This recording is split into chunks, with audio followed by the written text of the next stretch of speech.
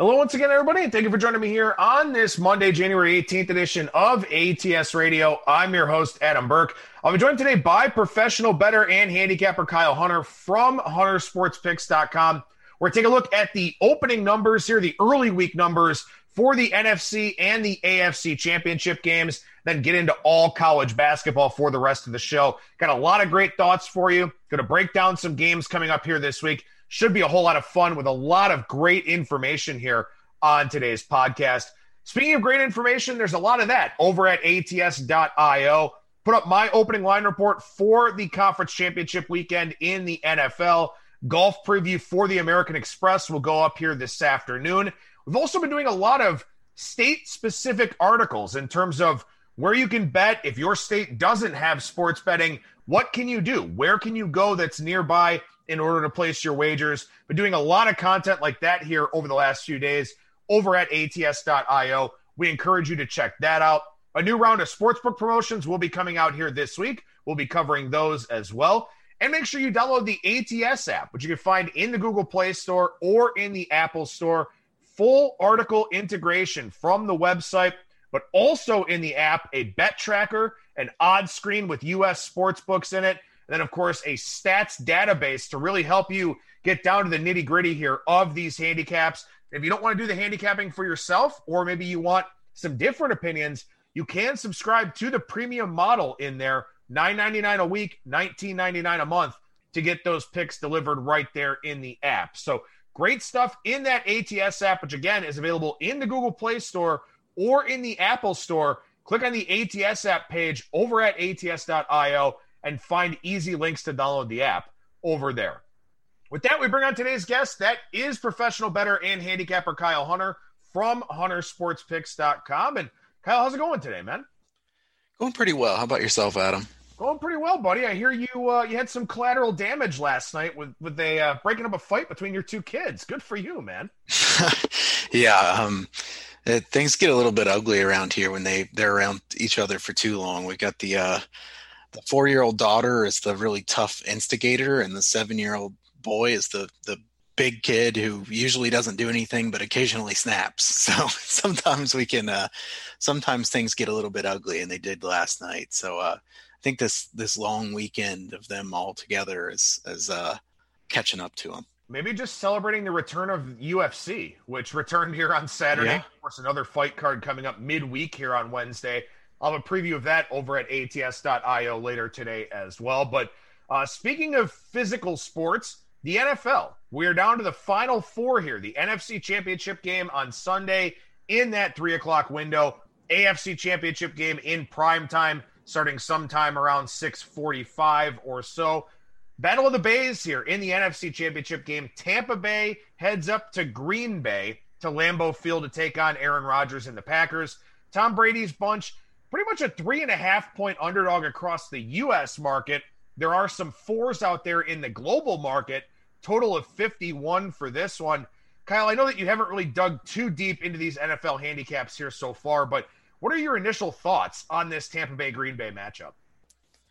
So, I mean, I think Tampa Bay, nice win at New Orleans, certainly. I had the Saints in that game. I'm not really sure that was the wrong side, but Breeze was really bad. You're wondering there late in the game if they'd have been better off with Winston in. I know it sounds kind of funny to say, but, if Breeze is just going to throw interceptions one after the other and not even be able to stretch the field, it makes it hard because Tampa Bay was really playing for those short passes. They knew they were coming. And, after a while, when you only throw the ball 5 or 6 yards every play, a lot of NFL defenses can read those pretty well. And the Saints were struggling to move the ball late in the game. Tampa Bay scored 21 points off those turnovers. I think Tampa Bay's defense was probably better than they've been in a lot of games. They were healthier than they have been. So you have to give their defense credit. And then obviously the offense, they were able to take advantage of those mistakes. Brady wasn't great in that game, but he was good enough. The running game was pretty decent. Fournette was pretty good in that game, really. I think Green Bay looked solid there on Saturday against the Rams. I know that the Rams were shorthanded a bit, but the Green Bay offense impressed me quite a bit. against the Rams there in that one, because even with Aaron Donald not 100%, that Rams defense is good, and Green Bay moved the ball very easily in that game. So I tend to think that Green Bay is going to get their points in this one against Tampa Bay. So the question is if you think Tampa Bay can score quite a few or not. The total here at 51, my strongest lean here is Green Bay, 3.5 or 4. Certainly want to get to 3.5 if you can, because 4 is a pretty common number in the NFL. So my lean is Green Bay. I don't think I have a lean on the total in that game right now. Yeah, obviously, when it comes to a total standpoint for both of these games, we're talking about Green Bay, we're talking about Kansas City. Weather could be a significant factor in both of these. Not a high degree of confidence in the forecast 6 days out, but it looks like wind could be a factor in both of these games. So, it's definitely understandable to not have strong thoughts on the total. As far as the side goes, initially, I do like Green Bay here in this one. When you look at Tampa Bay, when you look at a team that was +4 in turnover margin, you would kind of expect more than a 10-point victory, what the Buccaneers had there over the Saints.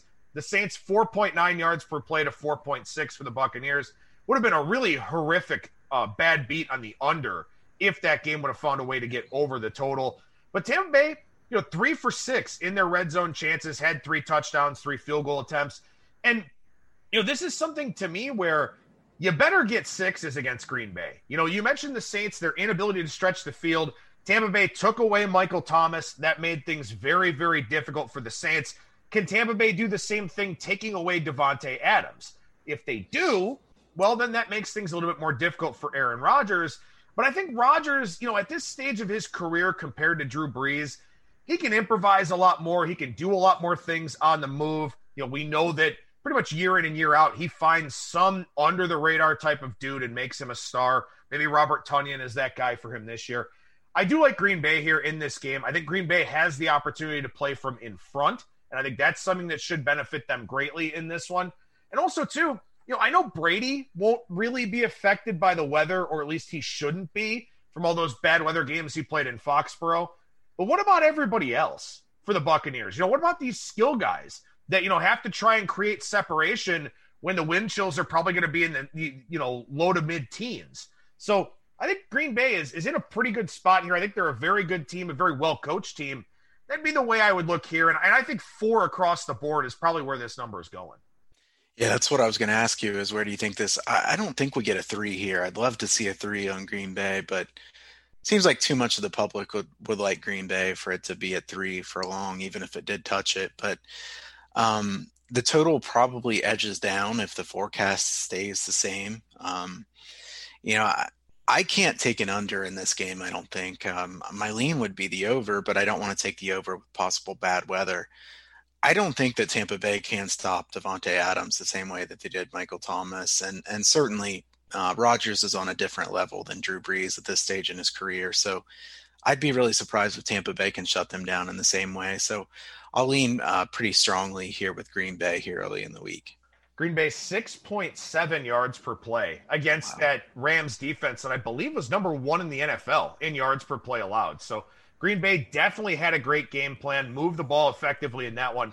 We'll see if they do the same here against the Buccaneers. This second game, look, it's very hard to talk about the current number for this game because the most important player in the game is questionable, and that is Patrick Mahomes, quarterback for the Kansas City Chiefs. I guess you could make a case that maybe Josh Allen would be worth more to his individual team just because of the difference between him and the backup and all of that. But still, Mahomes, a massive question mark for this one. 3, the current number, total as low as 53.5 out there in the global marketplace, mostly 54 in the U.S. market. But, obviously this is a game where it's really just all predicated on what happens in the news cycle as we go forward. Yeah, I was going to say, how do you bet this game early in the week? I couldn't do it. It would just be a guess. You're taking a chance on an injury. To me, I guess the question is, what would this line have been if Mahomes was totally healthy? What's this line if Henne starts? I guess I'd ask you, where do you think Henne ranks as far as backup quarterbacks? Do you think he's an average backup quarterback, better than average? What do you think he is? That's a really good question because, he'll be well prepared. That's just kind of a staple there with Andy Reid. And Henny's a guy that's been around a long time, seems like a pretty cerebral guy, a guy that understands the position well.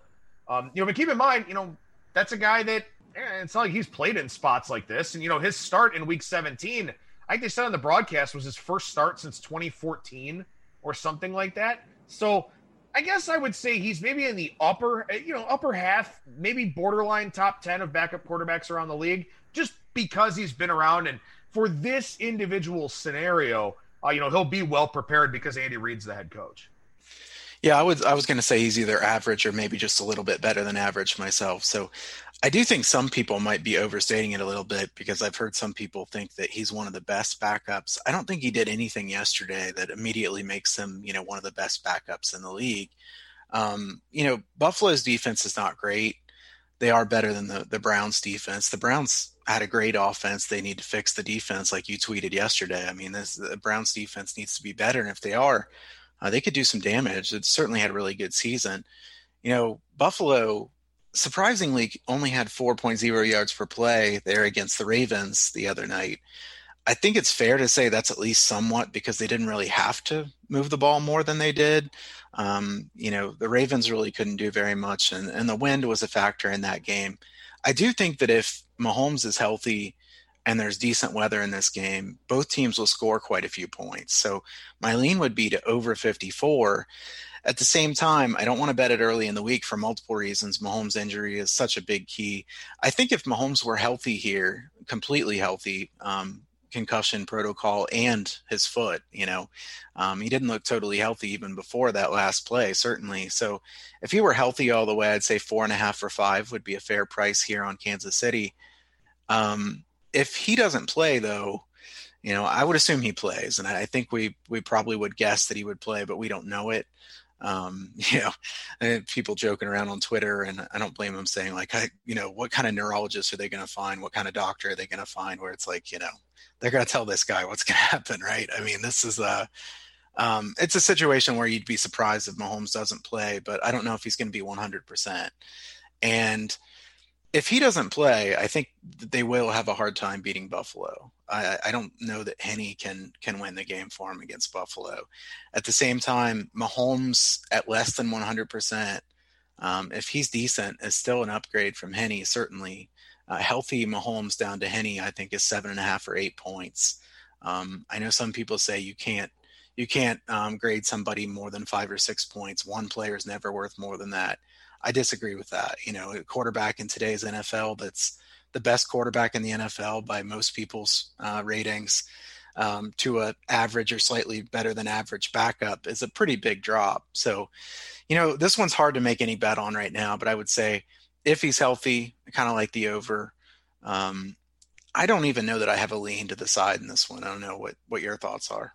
Yeah, I mean, it's kind of impossible to really, have too much of a lean one way or the other with the status of Mahomes. I will talk more about this game throughout the week, on Tuesday with Brian Blessing, on Wednesday with Kiev O'Neill from the Odds Breakers, then on Thursday with Brad Powers. And, I think one thing about this is that the Browns are pathetic at the second level. I mean, their linebacker position is easily the biggest hole in that team. Linebacker and safety, two positions they will have to address quite a bit here in the offseason. Fortunately, they can. They're okay at corner when Greedy Williams and Denzel Ward are healthy. On the defensive line, you obviously got Myles Garrett, and we'll see what happens with Olivier Vernon going forward. But that linebacker group is really bad. The strength of the Bills' defense, to me, is the linebacker group. I think Matt Milano is one of the better coverage linebackers in the NFL. Trey Edmonds is a very good linebacker. Are they able to slow down Travis Kelce? Because Travis Kelce, while Mahomes was in the game, was an absolute matchup nightmare. And he is for every team.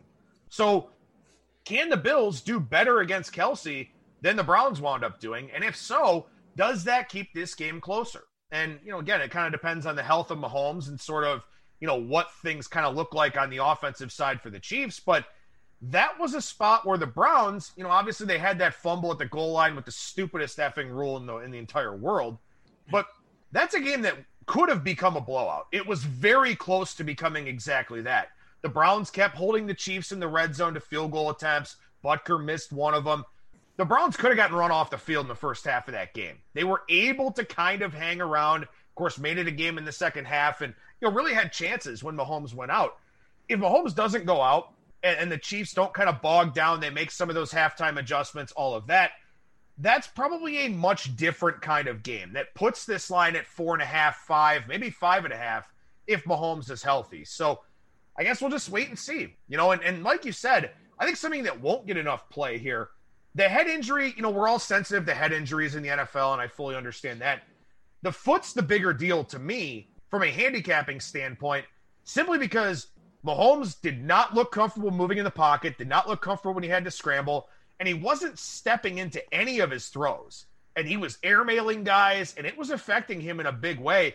I'm kind of more interested in that, for lack of sounding, uncaring. I'm more interested in the foot injury than I am, the possible concussion. Yeah, I agree. And I think it will definitely get talked about a lot less. And we certainly understand why people are talking about the head injury, whatever it ends up being. But, the foot injury is not something that should be overlooked either, because Mahomes, while he doesn't run a lot, he's very good at keeping plays alive, and he can avoid the blitz very well. Teams really can't blitz Mahomes much at all. I think that could change a little bit if he's not totally healthy, even from the foot perspective, certainly. All right, so let's go over to the college basketball side here. And again, that's going to be predominantly what we talk about, throughout the NCAA, or, all the way through the NCAA tournament here with Kyle. And, obviously we hope that all the conference tournaments and the NCAA tournament in the Indianapolis bubble go off without a hitch. We'll, wait and see how that kind of plays out. But before we get into all the talking points that we have today, we're talking about some injury notes, some regression teams, some fade and follow stuff. We wanted to spend a couple minutes talking about those back-to-back situations. I know over the weekend you cashed a couple of side plays looking for outliers from game one going into game two. And, I think this is still a very important talking point from a betting standpoint. Yeah, you want to look for those first games that have something really strange that stands out about them. The perfect team to talk about when you come to this is Wright State. The Raiders, they've had some wild ones the last few weeks. They won at Oakland 90-51. The next day lose 81-71. Then the next week they lose at home to Youngstown State without Darius Quisenberry, who's a star, 74-72. The next day beat them 93-55. Then they lose the first game to Cleveland State 66-64. The next day beat Cleveland State 85-49. Those are some drastic splits, obviously. You're playing the same team and you're beating them by 40 points and losing, pretty consistently. Wright State seems to be a team that, you fade in one game, back them the other game. Question is, you probably want to wait and see which shows up in the first game and then try to do the opposite in the second game. That happens quite a bit. And I know that, a lot of people have been looking for taking favorites who lose in game one and backing them in the second game. I think that has been a good strategy overall. I don't have a way to look that one up to know exactly, what those teams have done ATS, but I know that there have been some teams that look really bad in game one that can look very good in game two. We've seen some pretty major swings. And I think, as you and I were talking about before we came on here today, I think it makes sense that in game one, if you pulled off an upset, and then in game two, you're losing, especially if you have another big game after that, maybe in the second half or toward the end of the game, you kind of throw in the towel. And that's why you see some of these beatdowns, because there have been some really wild score lines and box scores from one game to the next. Another one that stands out is Charlotte. They were losing to UAB there last week on Friday, 61-37. I think that game was 41-9 or something like that at one point. And then they beat them the next day. So I know that a lot of people like to look at the score from the day before and say, oh man, they beat them by 35 the day before, and now they're only laying 2 points. I have to take the team that won yesterday by that. I think the biggest cautionary note I would give is to be really careful in those spots, because if those teams are not that drastically different power ratings wise, and they just absolutely blew them out the day before, a lot of these teams have heart and they come back and play a lot better in game two. So caution about laying the points with the team who drilled the team in game one. And I would lean toward betting the team who lost in game one, especially if you think that there was something that was an outlier that happened in that first game. A really good example from last week is North Dakota and North Dakota State.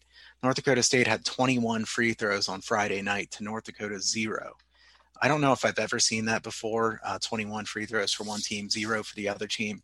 And then in game 2, North Dakota State was plus 6.5, and they ended up winning outright in overtime. So I think you'll find some more spots like that. And I'm trying to pick my spots pretty carefully on sides this year. And it seems to me like the back-to-backs do offer some potential betting ideas when it comes to fading the team that won in the first game or backing the team that lost badly there in that first game. And this is also, it's a relatively time-consuming process. But for a lot of people that don't have, spreadsheets on top of spreadsheets or models or, don't understand a lot of the metrics that are out there, even, some of the things that we talk about, just look for those outliers, man. Like you said, 21 free throw attempts to 0 in the first game. That's probably not happening in the second game. And in fact, the second game was, I believe, 22-20 for North Dakota State against North Dakota. So, look for those things. It's a very easy thing to look at. If one team is 12 of 21 from 3 in the first game, it's probably not going to happen in the second game. Go in and see. The team that played defense, do they usually give up a lot of threes and a high percentage of them? If the answer is no, and the team the night before was 12 for 21, probably not happening again. There was another one Saturday and Sunday, and I actually wrote up a Sunday preview for this game over at bangthebook.com, was Cal State Northridge and Fullerton. In the first game, money came in on Fullerton. Cal State Northridge was off of one of those long pauses. Money hit the board on Fullerton. Northridge wins 86-85. Second game, line opens pretty much right back where it was. It opens in that pick'em range. Fullerton takes money again. This time they win the game. So that's another thing, too, is kind of take a look back at what the market did. See which side got steamed in that game. If that team that took the steam wound up losing, you don't want to blindly follow the market, but generally speaking, I would say it's probably the right side in game 2. Yeah, that Northridge example is a good one, too, because I feel like that's kind of a segue to the next thing we'll probably talk about is Northridge injuries are a pretty significant issue right now. TJ Starks is clearly their best player by a lot, and he missed both those games. They did okay without him in game 1 because some of the guys off the bench came in there and started making a bunch of shots. Northridge made 10 threes. Brendan Herrick was 7 for 10 from three-point range, a guy that doesn't always even start and then comes in and makes 7 threes. In the second game, he was 1 for 6 from three-point range. Things certainly regressed to the mean there. Fullerton would have been a good play there in that second game. I actually considered betting the over in that game. I wish I would have. Both of the games went over pretty easily, but yeah, I think that's a real good example as well of one where, something strange happened in the first game because Northridge was without their best player and one of the other best players in Coleman. And they missed both of those guys again in game 2, and then they lose. So I think that was another really good example.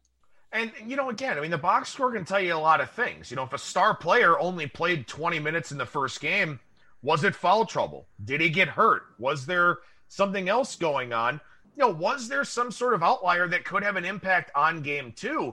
And, yeah, it's kind of difficult, obviously, to keep up with the schedule and keep up with all these back-to-backs and all of that. But there are opportunities to make money in these back-to-backs. Like I said, you picked off a couple of sides over the weekend, and hopefully our listeners will be able to kind of follow up on this here throughout the week and sort of find some of those back-to-back situations where there could be an outlier that winds up leading to a positive EV bet in that second game.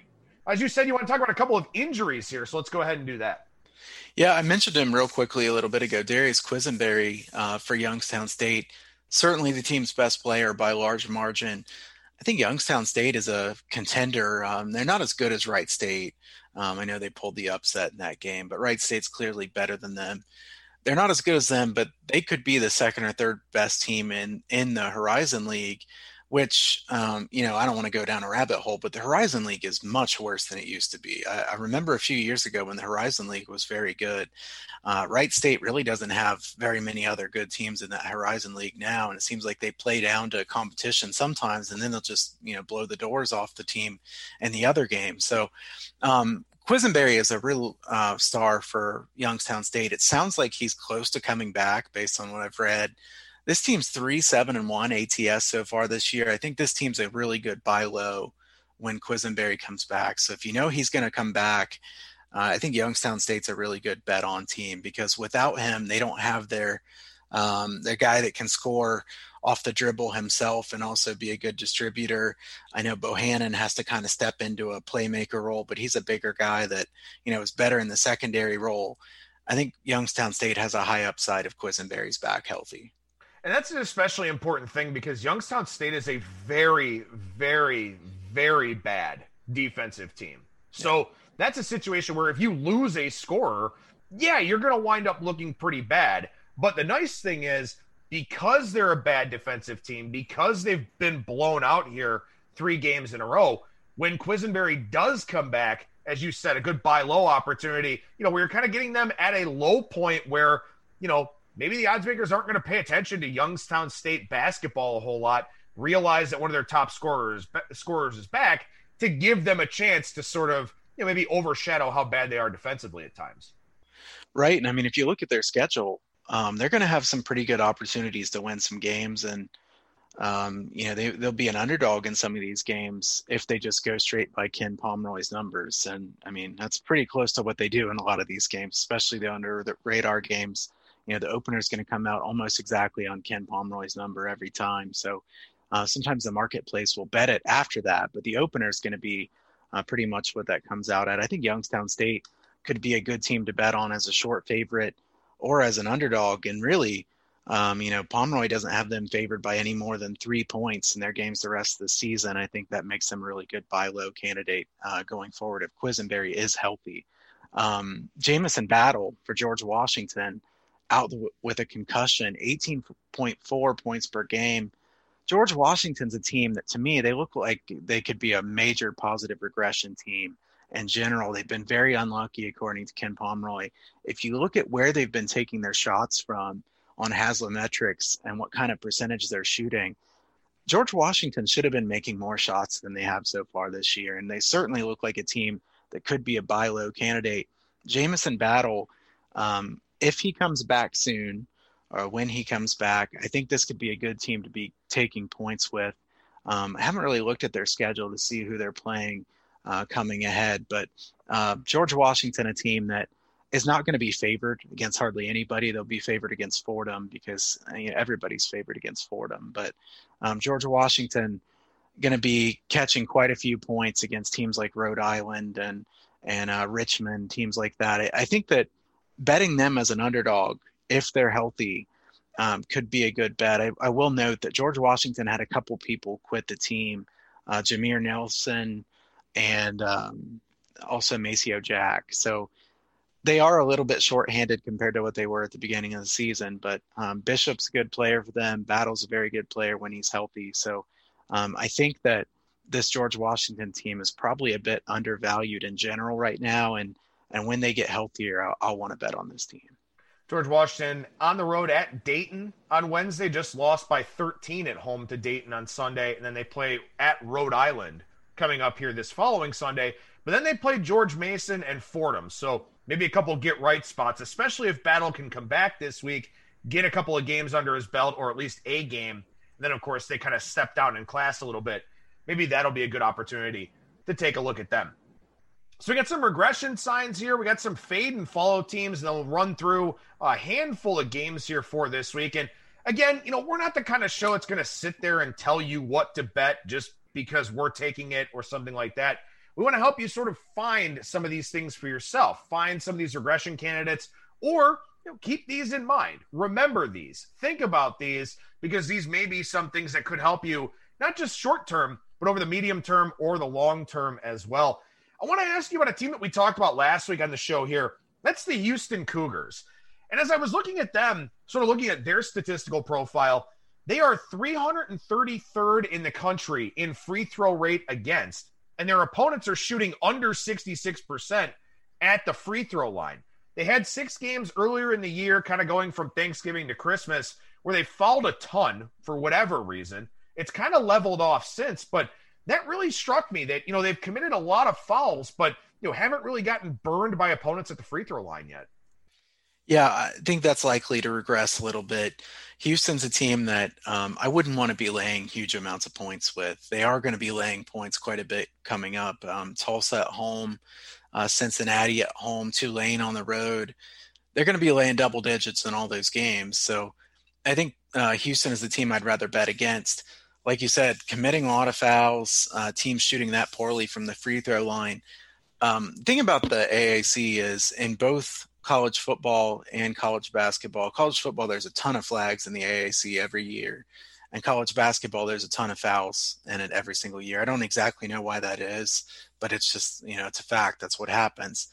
If opponents are shooting that poorly from the line, and they are, as you said, 65.6%, and that regresses to the mean, that's a pretty significant bet against sign right there, because Houston is unlikely to be able to have opponents keep shooting that percentage. And when they're putting them on the line that frequently, that could be a pretty big deal, especially when you're laying 15 points. So I think Houston is a very good team.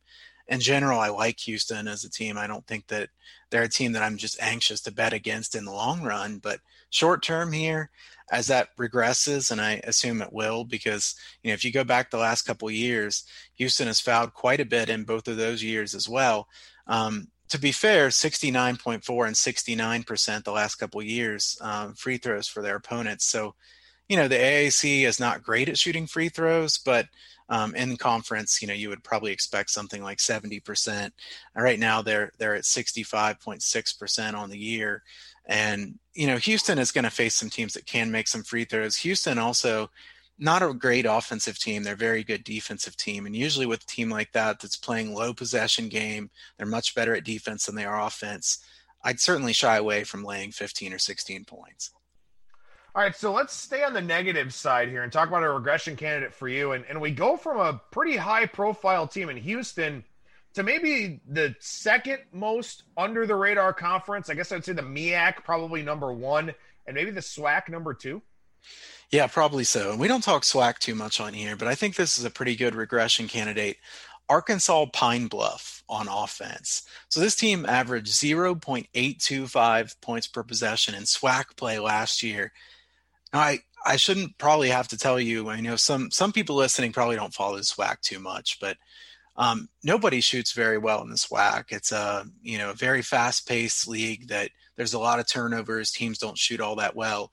But 0.825 points per possession was by far worse than the SWAC last year. This year, they're averaging 1.09 points per possession, which is first in the SWAC. Ridiculous amount of free throws so far this year. Their free throw attempts are 59.6% of their overall field goal attempts. So the free throw to field goal attempts is 59.6 on Ken Pomeroy. Over 37% from three-point range. There's no way that can continue. I think they're below 25% last year. So they have one player back, Doss, who wasn't there last year. They're a little bit better on offense than they were a year ago. But Pine Bluff, no way that they can keep playing the way they have here. Their turnover rate is far too low compared to what it's been the last few seasons as well. So this is a team that's going to have lower scoring games. I'd like to either bet against them or bet some unders in their games. It's a shame we didn't do this segment before Saturday's game for Pine Bluff. Yep. They lost 88-53. They scored 27 of their 53 points at the free throw line. They were 27 of 36. They were 12 for 46 from the floor. They were 4 of 18 in the mid-range, 6 for 21 at the rim. So that speaks to how bad of an offensive team this actually is. And, unless that ridiculous parade to the free throw line continues, this is definitely a good regression candidate. I like that one quite a bit. Yeah, that's what I was going to say that myself, is we should have done this on Friday because that would have been the perfect one to talk about. But, Southern is a decent defensive team there in the SWAC, and Pine Bluff had put up a huge number on Mississippi Valley State and Alabama State, who are probably the two worst teams in that league, I would say. And then Pine Bluff plays a decent team in Southern and gets blown away. I lean against Pine Bluff and their games coming up here, Alcorn State, Texas Southern, even Prairie View. So I think you could get some betting opportunities to go against them or possibly play unders just because the line gets too high based on, their output of 92 against Mississippi Valley State, 91 against Alabama State. that shouldn't continue. All right, so we got a positive regression candidate here, and we're going to go well under the radar once again, which is kind of our thing here, I think, on this show. If you want to know about the SWAC and the Southland and the MEAC, this is the place to do it, as we do actually go here to the Southland Conference. Yeah, and I mean, just real quick, I'll say that I think most people who listen to this show have realized it over time. Some people who are newer, maybe we should echo what we've said before. Look, the money spends the same whether you bet a game in the Southland or the SWAC as the Big Ten or the ACC.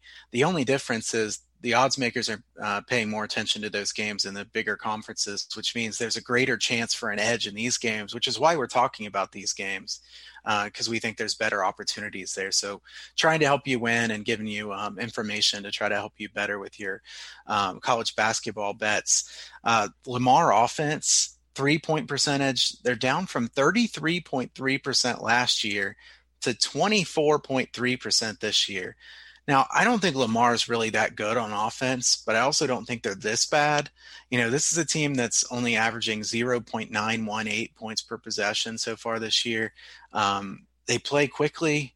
If they actually start making some shots, they're going to have some high-scoring games. So we've seen the last couple games, and I watch the market really closely.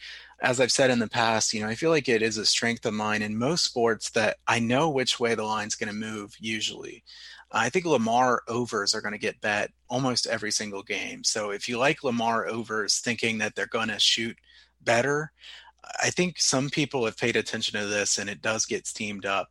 It also doesn't take a lot of money to move a line significantly in these games, these extra games. So certainly something I think you should pay attention to. And if you like the Lamar overs thinking that they are going to shoot better, I think that they could have some higher scoring games. And I think we could also say that their opponents are shooting 61% from the free throw line this year.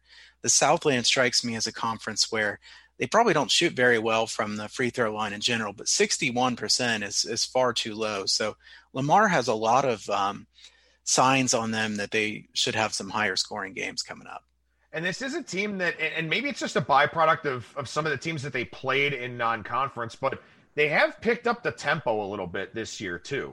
So that's one where that's probably part of the reason why their totals are getting bet up, but also, as you said, some positive regression expected on the offensive side and probably some negative regression coming in that free throw percentage. So, like you said, I mean, look, it doesn't matter if you win a bet in the Big Ten or the Big 12 or the Southland or the MEAC or the ASUN or the WAC or whatever else. Look, like we said, the edges are greater in these smaller conferences because these games aren't nearly as scrutinized and the markets are, a little bit softer because really it's a lot of, influential, sharper money that hits these markets as opposed to the volume of the major conferences. So, yeah, maybe you're listening to this show and you don't give a shit about Lamar. You don't give a shit about Mount St. Mary's, who we're going to talk about next. But you should, because these are great opportunities to make money in the college basketball betting market. Right. And it's not that we never talk about the big games. We do talk about some of those. And if we think there's betting value on a bigger team like Houston, we've talked about Gonzaga on here before. We've talked about some of the bigger name teams, and we will talk about some of them in the future. But, usually it's harder to find that betting value on those teams like it is in these under the radar. And not many people are talking about these games. And if they are, they're kind of glossing over these games really quickly and, just talking about a few of the players. And we're trying to look at in-depth into stats and seeing what's likely to regress to the mean or what makes them a good fade or follow. So hopefully it's able to help some people make some money. But Mount St. Mary's from the Northeast Conference, Dan Engelstad, their coach, before the year, I read him talking about how he wanted to play really fast this year. And I've talked about how a lot of coaches say they want to play fast. And then you look at what Mount St. Mary's has done. They're using 20 seconds of the 30-second shot clock on average, which is almost as slow as anybody in the country. I think it's bottom 5 in tempo in the country. So Mount St. Mary's playing really slowly. Their defense, their free throw defense, quote unquote free throw defense, 81.2% opponents have shot from the line so far this year. A couple of years ago, 72.1. Last year, 70.5%. Mount St. Mary's defense is pretty good. And the only reason that they've given up a decent amount of points in several of these games is opponents are just burying free throws here. I think Mount St. Mary's unders make some sense to me here going forward because they're able to control the tempo against just about everybody.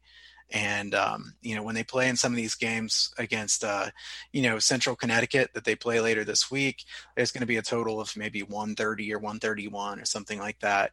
When they play against an LIU or a Fairleigh Dickinson, they're going to get a total of, 135 to 140, somewhere in that range. And I think you could bet some unders in that range because I think if Mount St. Mary's is close enough in the game to where they don't have to play fast because they're way behind, you could see some pretty good unders with them. Well, hopefully that is something that comes to fruition here. So taking a look at, some regression candidates. We talked about Arkansas Pine Bluff down there in the SWAC. We talked about Lamar in the Southland as a positive regression candidate. Pine Bluff a negative. Mount St. Mary's a positive on defense, which would lead towards some unders for them. And, of course, we talked a little bit about Houston and how maybe laying big numbers with the Cougars, not a great idea here as their free throw percentage against does regress a little bit as we go forward. So with that, let's talk some fade and follow teams. And, usually I just, I agree with what you're saying, and then I kind of pose some questions to you. So I want to start with a fade team that I kind of isolated a little bit, see if you think this is a good candidate or not. Starting with UC Riverside out in the Big West Conference, a first-year head coach for them, and they are taking a ton of threes here so far this season. Their three-point rate, 42.3%. So 42.3% of their field goal attempts are three-point attempts, and they're shooting 39.3% on them. So they're shooting a lot of threes. They're making a lot of threes.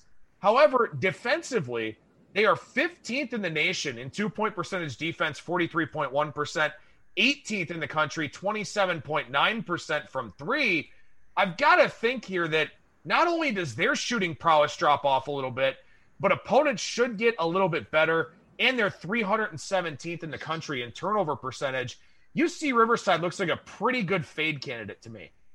Yeah, I like this one. I think that, especially on defense, it doesn't really make sense to me that opponents are shooting that poorly from two-point range when they have no shot blockers. Usually if you look at a team that is top 25 in two-point percentage defense, they're going to have multiple shot blockers. They're blocking only 5.7% of shots so far this year, which is 293rd in the country. So they really don't have anybody in there that's that good of a shot blocker. Perry, the big guy for them, is a good offensive player, the St. Mary's transfer, Jock Perry, but he is not a shot blocker. He's a good rebounder, but he's not a shot blocker. And I don't think that this team can keep playing this good on defense. Offensively, I don't know if they can shoot that from three. I mean, that seems awfully high to me too. And when you're shooting that many threes, like you said, you would think that, if you go from 39% down to 35 or 36%, that's going to cost you several covers, right? And then, if you're shooting only 60.6% from the free throw line, I can kind of assume that you're probably not going to shoot 40% from three all year. So I like this one, and actually think, just real quickly, they play Bakersfield here on Friday and Saturday in that back-to-back. I like Bakersfield as a team to back here this year. The question is, do you want to bet Bakersfield in the spot coming back from Hawaii, where they just won 2 games in a row at Hawaii, really impressive games? You could argue that this isn't a very good spot for Bakersfield, especially in that first game. So I don't know. What are your thoughts on whether Riverside would be a good fade in that first game, or whether you want to wait and see? I mean, I think I'd be comfortable fading them, really in both games. I think fading them in the first game makes some sense, kind of given, what we've seen here. Also, coming back from Hawaii but not playing from Sunday or from Saturday to Friday, I think they're kind of in an okay spot. And it does feel like, in the 6 conference games here that Bakersfield's played so far, lost by a point on the road at Long Beach State in the first one, and they've won 5 straight, 4 of them by double digits. So maybe Bakersfield kind of rounding into form. And as you said, I remember you talking about them when we talked about teams that changed conferences as a team that you wanted to play on. And maybe this is just a convergence here of these two ideas. So I don't know if it's a premium look ahead, but I do think Friday Bakersfield over Riverside's probably a pretty good look. Yeah, I will consider this play. I'm not sure if I'll bet it. I'm hoping we could get more than a full possession here. Riverside maybe laying 3.5 or 4 points, something like that. So if you can get more than a full possession, this will be a possible play for me. I got to look at this one a little bit more, but Bakersfield's a team I want to bet on. And I do agree with you that Riverside could be a good fade. All right. Who else are you looking to fade here? So teams I want to fade here, Northeastern. They no longer have those elite scoring options that they've had in the past. Again, the CAA is way down from a few years ago. You remember when the CAA was a league that was very good mid-major. They're not very good now. I know that they were a top 10 or 12 conference in the country. Now they're barely in the top 20. I think defensive regression is likely for Northeastern too. I don't think this team's the best defensive team in the conference. They're 9-3 ATS this year. This team's going to be laying points in a lot of games coming up, and I think Northeastern will play in a lot of close games. So I think the market is going to be too high on them at this point. So while I don't think they're a bad team, I think they're a good sell high. And it's always important to find those. And again, look, they're off to a 6-0 start in conference play. And like you said, this conference is not great. A lot of those games very close. 3 of those games decided by 5 or fewer points. This is one of those things where unless you're paying close attention to college basketball, you're going to see wins over Hofstra and College of Charleston and be really excited about what Northeastern has done. But it probably says more about how those teams have fallen off instead of Northeastern, being as good or better than the level that they've had the last couple of years. So this is one where, again, you don't want to take things for granted year in and year out, particularly in these low and mid majors where, like 1 or 2 transcendent players for your program could leave and the bottom could kind of fall out. These aren't Baylors. These aren't Dukes. These aren't North Carolinas. They don't just reload with talent. They got to deal with, they got to play the cards that they're dealt. And a lot of times people will look at this and say, oh, yeah, I remember Northeastern being, that really good team. And, oh, Hofstra, they were great a couple of years ago. And, College of Charleston, they always seem to be there for the conference tournament and all of that. You really got to pay close attention to those details in the mid and low majors where, name recognition doesn't mean the same that it means in the power conferences. Exactly. Some of those best players that they had, if they lose 1 or 2 of those guys, they could drop a lot. This is not a team that just reloads right away. So I think Northeastern's a team that you don't want to be laying a lot of points with here going forward. I didn't really intentionally put so many Southland teams on here, but I just realized here we go back to the Southland. Sam Houston State, 8-3 ATS. I think they're a quality team, but they're overvalued at this point. 1.147 points per possession in league play. They're not going to keep that up. This is a team that last year offensively averaged 1.03 points per possession in the Southland. I don't think this is a very good offensive team. They are really doing well so far. They're 5-0 in the Southland. I'm looking to see when they play. Okay, so they play Stephen F. Austin on the 31st. We'll revisit this one when it comes to that, but I think Stephen F. Austin's a good play in that game. I continue to think that Stephen F. Austin is better than what odds makers have them rated at right now. The Lumberjacks usually round into form in Southland Conference play, but Sam Houston State, they're going to be a team that I would look to bet against in general. I think 8-3 ATS and shooting that well, unsustainable from them. They're going to force teams to turn it over a lot, like most teams in the Southland do, certainly. They also turn it over a lot themselves. And right now in the Southland play, they're shooting 43.6% from three-point range. Definitely not going to continue. So they were 33.6% from three-point range last year. And 2 years ago when they were amazing, had multiple good shooters, they were 39.7. So they're shooting too well right now. I think the price is getting too high on this team. Well, maybe a fade opportunity on Sam Houston State coming up here on Wednesday. They take on Abilene Christian, the best defensive team in the Southland Conference, the best team in the country at forcing turnovers at 29.1%. Opponents shooting 23.4% from three. So depending on the number there for Wednesday night, Abilene Christian might be a good look there in the Southland matchup against Sam Houston State. One other potential fade team I want to ask you about here, Kyle, and in fact, I really like this one. And this one's, I think, a lot more higher profile than a lot of the teams that we've talked about here so far today. Boise State. Boise State is 269th in strength of schedule, according to Bart Torvik, 294th, according to Ken Palm. They lost their opening game, but they've won 12 straight since. They lost the opener to Houston by 10. They've won 12 in a row since, but they've only beaten one team in the top 190, according to Torvik, and that's BYU. They won 74-70 on the road back on December 9th. Coming up here, Boise State faces Fresno State, who's just outside the top 190. But then the rest of their conference play schedule, Colorado State, Nevada, UNLV, Utah State, San Diego State, all in those, back-to-back sort of situations with a day off in between. I feel like Boise State is going to be inflated too much based on their performance so far, as their strength of schedule is really going to step up quite a bit here going forward. Yeah, I like Boise State as a team, so I'm a bit hesitant to say I just want to bet against them, because I think with adding in Marcus Shaver, and if Emmanuel Acott is healthy, I know he's missed the last 3 or 4 games for them. I think Boise State does have a high upside. It's just that the market is getting really high on them. So I agree that when they're laying points here, they're going to be laying a lot of points against Fresno State. I think that could be a decent go against. I kind of hope Boise wins the first game by a lot, kind of like they did against Air Force, so that we could go against them in the second game. When, against Air Force in the first game, they win by 19.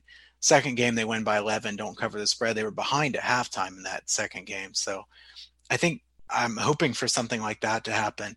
And then at Colorado State and at Nevada, probably get some chances to fade them in those games. I do think Boise State, like I said, is a good team. It's just that you are right that, they're a big step up in class coming, and Boise State is a team that's 12-1. They've won 12 straight games. They've really only played, one team that's good that they've beaten, and that's BYU on the road. That was a nice win. Other than that, no impressive wins on their schedule, and some really big blowouts against teams that aren't good at all. All right, so we go from the negative to the positive here, and I think it's important to talk about some positives because we really haven't done too much of that on today's show as far as college basketball side goes. I want to start with a follow team here, and in fact, they play tonight, so maybe this is a good opportunity to back St. Joseph's. St. Joseph has only played 2 teams outside the top 80, according to Torvik. They lost to Drexel by 4, beat Albany by 3. They take on LaSalle tonight, and I wonder if this is a play-on spot because St. Joe's, according to Torvik, has played the 4th hardest schedule in the country and the 5th, according to KenPom. Now they're playing a LaSalle team tonight that's much more on their level. Yeah, St. Joe's, I think, is a team that would be a good team to bet on in the long run. This could easily been one we talk about in the injury spot. Ryan Daly has been out for several games in a row for them. And honestly, they've actually played pretty decent without him. They lost a close game to Rhode Island without him in overtime on the road. They beat Albany at home. They lost not that badly against Davidson. 14 points isn't terrible against them. And like you said, they're stepping down in class. If Daly plays in any of these games coming up, I think they're a really good bet on team. If he doesn't play, I lean toward betting them. He certainly means a lot to their offense. This is a guy that, is their best player, is their best scorer, certainly. So he didn't shoot it well before he got injured this year, but I think that he would really help this team quite a bit. And the way that they play extremely fast and they're not very good on defense, they do need some good scorers. So St. Joe's is a team that I kind of lean toward betting without him. And if he comes back, I really do want to bet on them. LaSalle tonight, and then 2 with George Mason on the road on Wednesday and then at home on Saturday. So maybe they get Daly back and maybe some good opportunities there to back St. Joseph's. Who are you looking to back here? And is this a short-term look or a long-term look? So we haven't given the Big Sky any love lately. I don't even know if we've talked about them the last couple shows, and I like the Big Sky quite a bit. So let's talk Big Sky for a minute. Montana, a team that's 2-8 ATS so far this year. They've been pretty unlucky if you look at the stats. Montana just lost at home to Northern Arizona, and Northern Arizona is really bad. So I know it'd be easy to say, wow, they just lost to them. What do you want to bet on them for? If you look at their games coming up, they're playing Sacramento State later this week. They're not a good team at all. I'm not saying Montana's necessarily going to win those games, but they certainly have opportunities. They play Portland State coming up before long. Weber State's not the team that they used to be. You still have Idaho on the schedule. Montana is a good defense still. I'd say they're probably one of the top 2 or 3 defenses in that league. The problem has been their shooting has been pretty weak, especially from 2-point range. Honestly, this is a team that doesn't make very much sense when you look at their profile. They shoot 37% from 3 and 43.7% from 2-point range, 78% from the free throw line. So kind of a riddle there to try to figure out this Montana team. But I do think that the Big Sky is weak enough that Montana, who has a good home court advantage, even without many fans being allowed to go to those games. And I don't know what their rule is as far as fans, but Montana's at altitude. They're going to have a good home court advantage. This is a team that I still think is pretty well coached, and you're not going to be laying a big price with them like you used to in the past. Usually you'd be laying 9 or 10 points with them. Now it's going to be, Montana -1 or 2 against some of these decent teams. And I think that they could be a good bet in some of those games. All right, so let's take a look at some games here for this week. And one thing I wanted to ask you about here is with Bart Torvik's list, and again, we love Torvik. We love the tables. Everything's color-coded. It's very, very easy to see. There are 3 teams in Torvik's top 49 that are outside of the top 100 in adjusted defensive efficiency. One is Iowa, one is LSU, and the other is UCLA. And with that, we take a look at a very high-profile game here on Tuesday night between Alabama and LSU.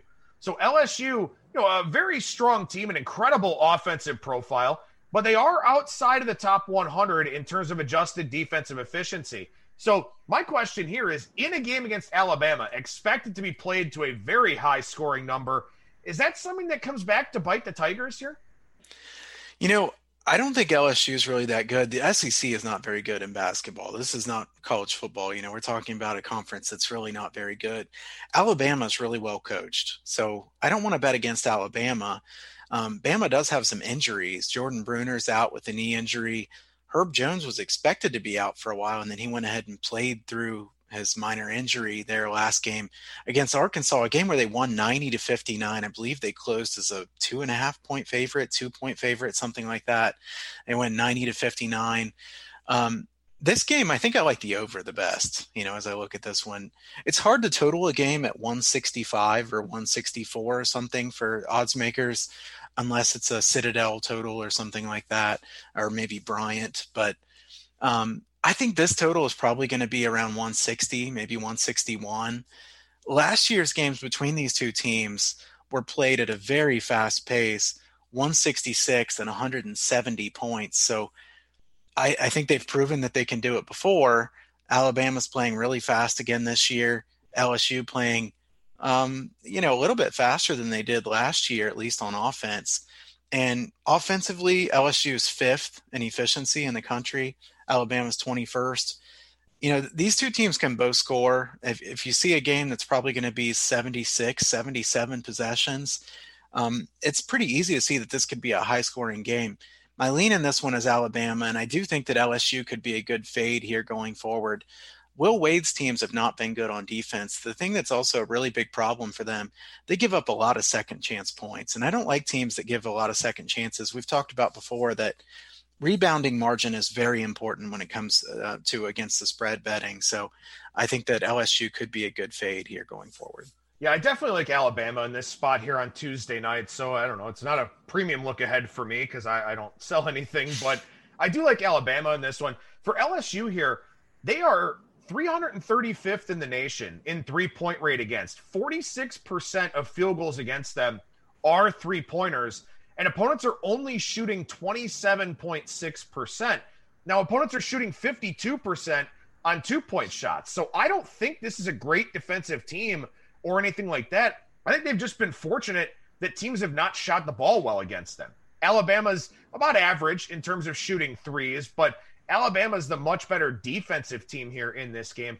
I do like the Crimson Tide. I mean, I see that Torvik's got this one about LSU -2. I think I'll have a piece of Alabama money line tomorrow night. I think that's a good look. I like Alabama and the over in this one, so maybe a couple possibles for this game.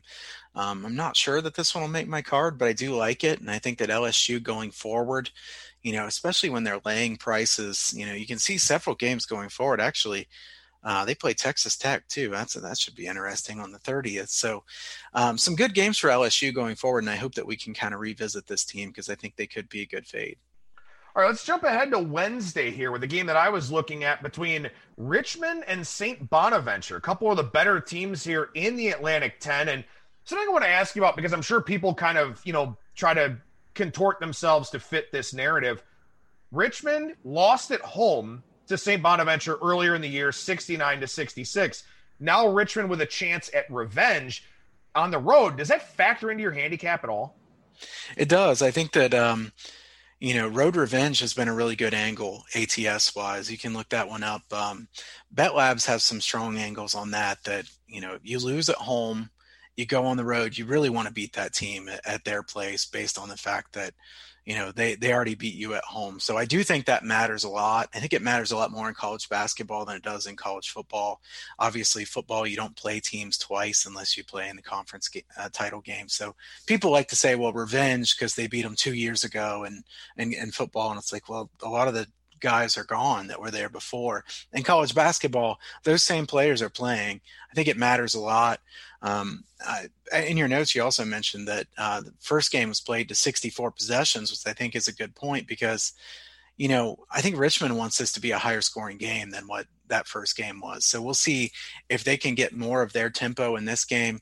Richmond is better offensively, where I think that these teams, St. Bonnie is a team that, to me, better on defense than they are on offense. They don't shoot the ball very well, but defensively, they're pretty solid, especially guarding the 3-point line. So I don't know that I have anything strong on this game, to be honest, but, I could see wanting to take the road revenge angle.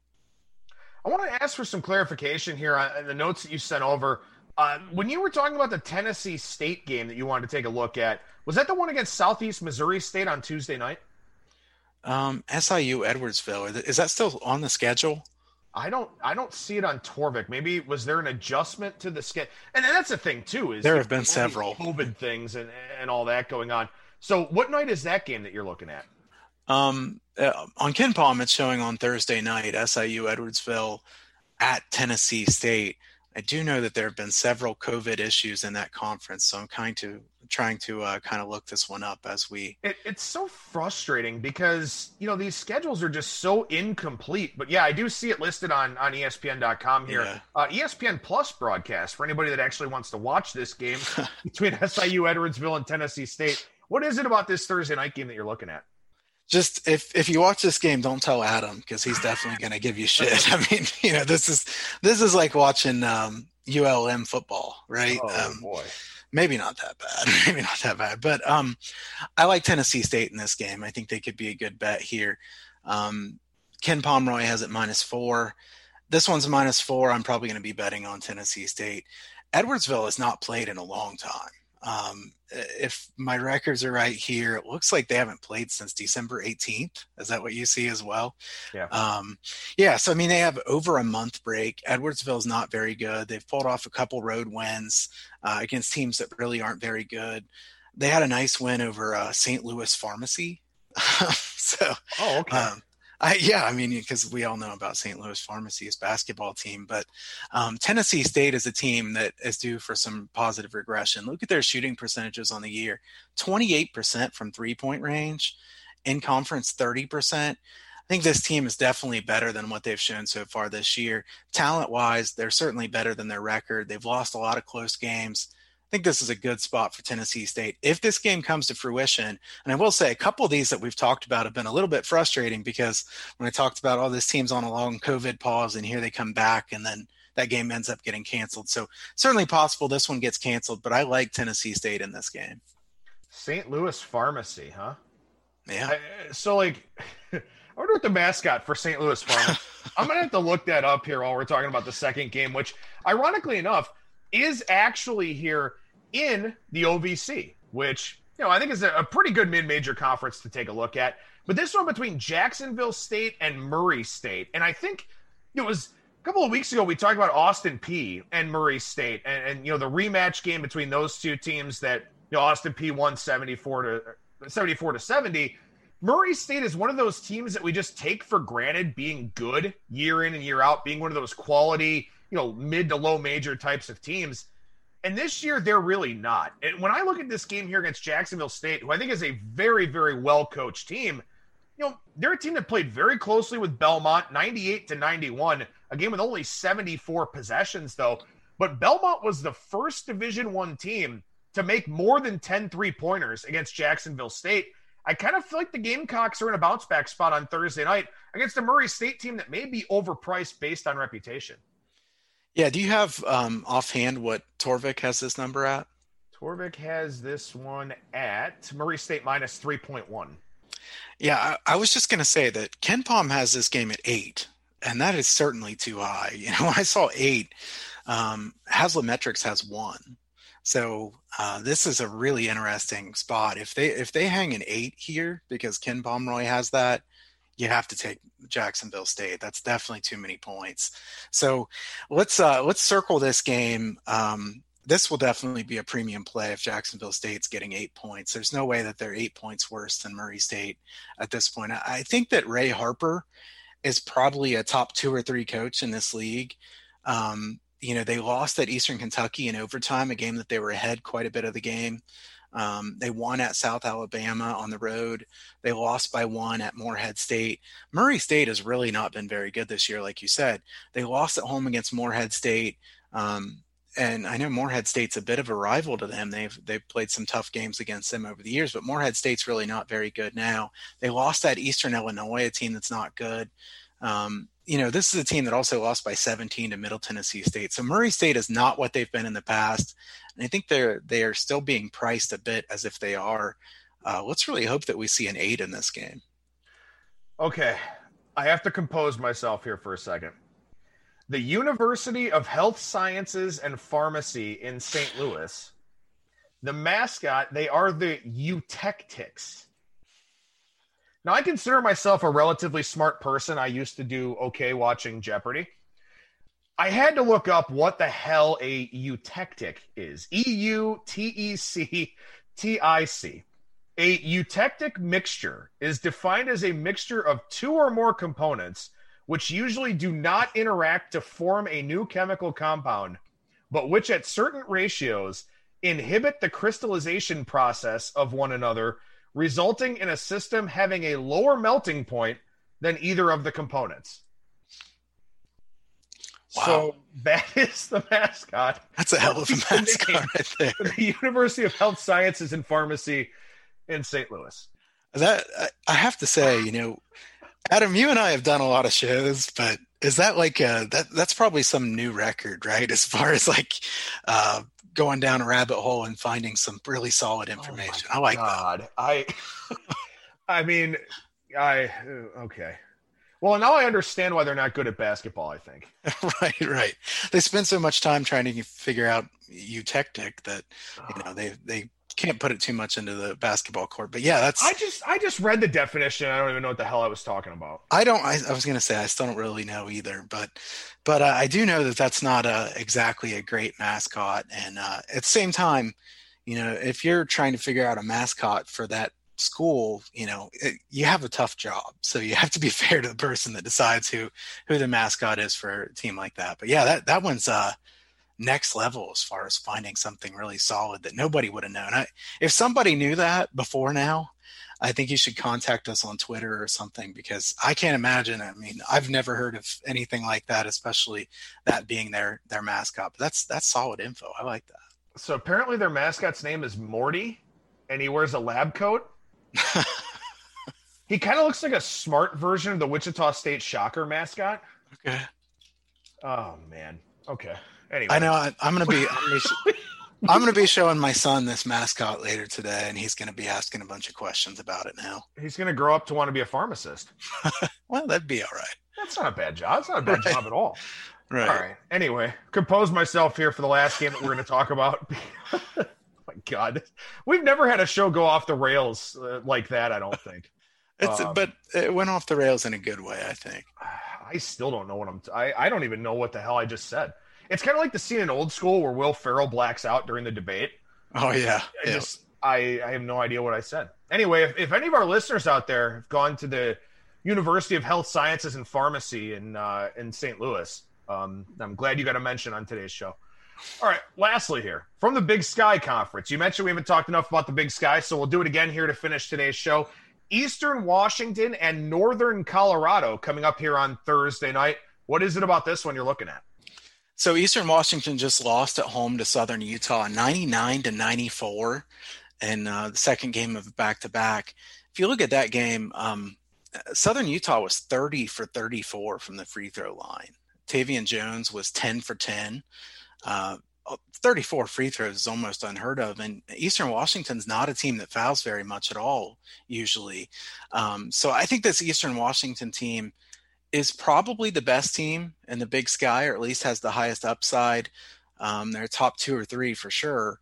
And Eastern Washington in a bounce back spot here against a Northern Colorado team that is still a decent team, but I think that they are being priced higher than what they should be at this point. I see Ken Pomeroy has this game -4. I don't know what the rest of them have it at. I think 4 is probably a bit too short. I was hopefully maybe 3.5, 3 we might be able to get, because Northern Colorado probably gets bet at home by some people who remember that they've been good the last couple seasons, but Northern Colorado is not nearly as good as they were last year or the year before. So I think that this is a good spot to bet Eastern Washington here in a bounce back. Coming off a game where we just talked about, when you play a game and you have this really strange set of results, 30 for 34 from the free throw line to beat you only by 4 or 5 points in that game. Eastern Washington was ahead for much of that game. So I think this is a really good bounce back spot for Eastern Washington. I kind of wonder if the under might be a decent look here too, because in that second game for Eastern Washington, they shot 43 three-pointers. They had 22 three-point attempts in the first game, 175-63. I don't know if they got lazy in the second game or maybe tried to make some sort of adjustment, but putting up 43 three-pointers probably won't happen in this game against Northern Colorado, who, by the way, number 1 in the country in three-point rate against, 21.6%. Yeah, I think that's a good lean as well, and you're probably going to get a total in the mid-140s in this game. So, I'll think that Eastern Washington laying the points and the under is a good way to look here in this one. I know a lot of times people say if you like the underdog, you like the under, but that's not exclusive. It doesn't have to be that way. I think Eastern Washington likely wins this game and covers. I think I like the other one a little bit better, SIU Edwardsville and Tennessee State if it's actually played. I think Tennessee State is my strongest look here, but I also like Eastern Washington laying the points here. Well, a lot of good information here on today's show, and now you also know what a eutectic mixture is. So we're a multifaceted program here on ATS Radio, and Kyle Hunter joins me every Monday, professional bettor and handicapper from HunterSportsPicks.com. And what's happening over at the website right now, man? So head over to HunterSportsPicks.com. If you haven't signed up for the Free Picks newsletter, sign up for that. I'll be sending out some information on how to get my plays free of charge. They're here coming up in the next week or two. I have a kind of special offer planned. It's going to be something with charity where you can give something to charity and send me something back just to show that you've done that. And then I'll give you some days for free just to try to give back. So I'll have that coming up here soon. Also, if you want the premium plays for a longer period of time, subscriptions have been lowered for the college basketball season, NBA as well. You can sign up for that at HunterSportsPicks.com. Follow me at Kyle Hunter Picks on Twitter if you don't already. Yeah, make sure you do that. Make sure you tune in to our later editions this week of ATS Radio, as well as next Monday's show here with Kyle. Kyle Hunter, professional bettor and handicapper, HunterSportsPicks.com, at Kyle Hunter Picks on Twitter. Appreciate the time as always, man. Thank you so much for joining me, and we'll talk to you again next week. Always fun, man. Thanks. There you go. Once again, Kyle Hunter, at Kyle Hunter Picks on Twitter. HunterSportsPicks.com is the website. Coming up on Tuesday, we'll chat NFL, AFC and NFC Championship games with Brian Blessing, the host of Sportsbook Radio and Vegas Hockey Hotline. We'll also talk about the American Express, this week's golf tournament, and talk about what we saw over the first few days of the NHL season as well. That'll do it for me. Thank you so much for listening, everybody, and I will talk to you again tomorrow.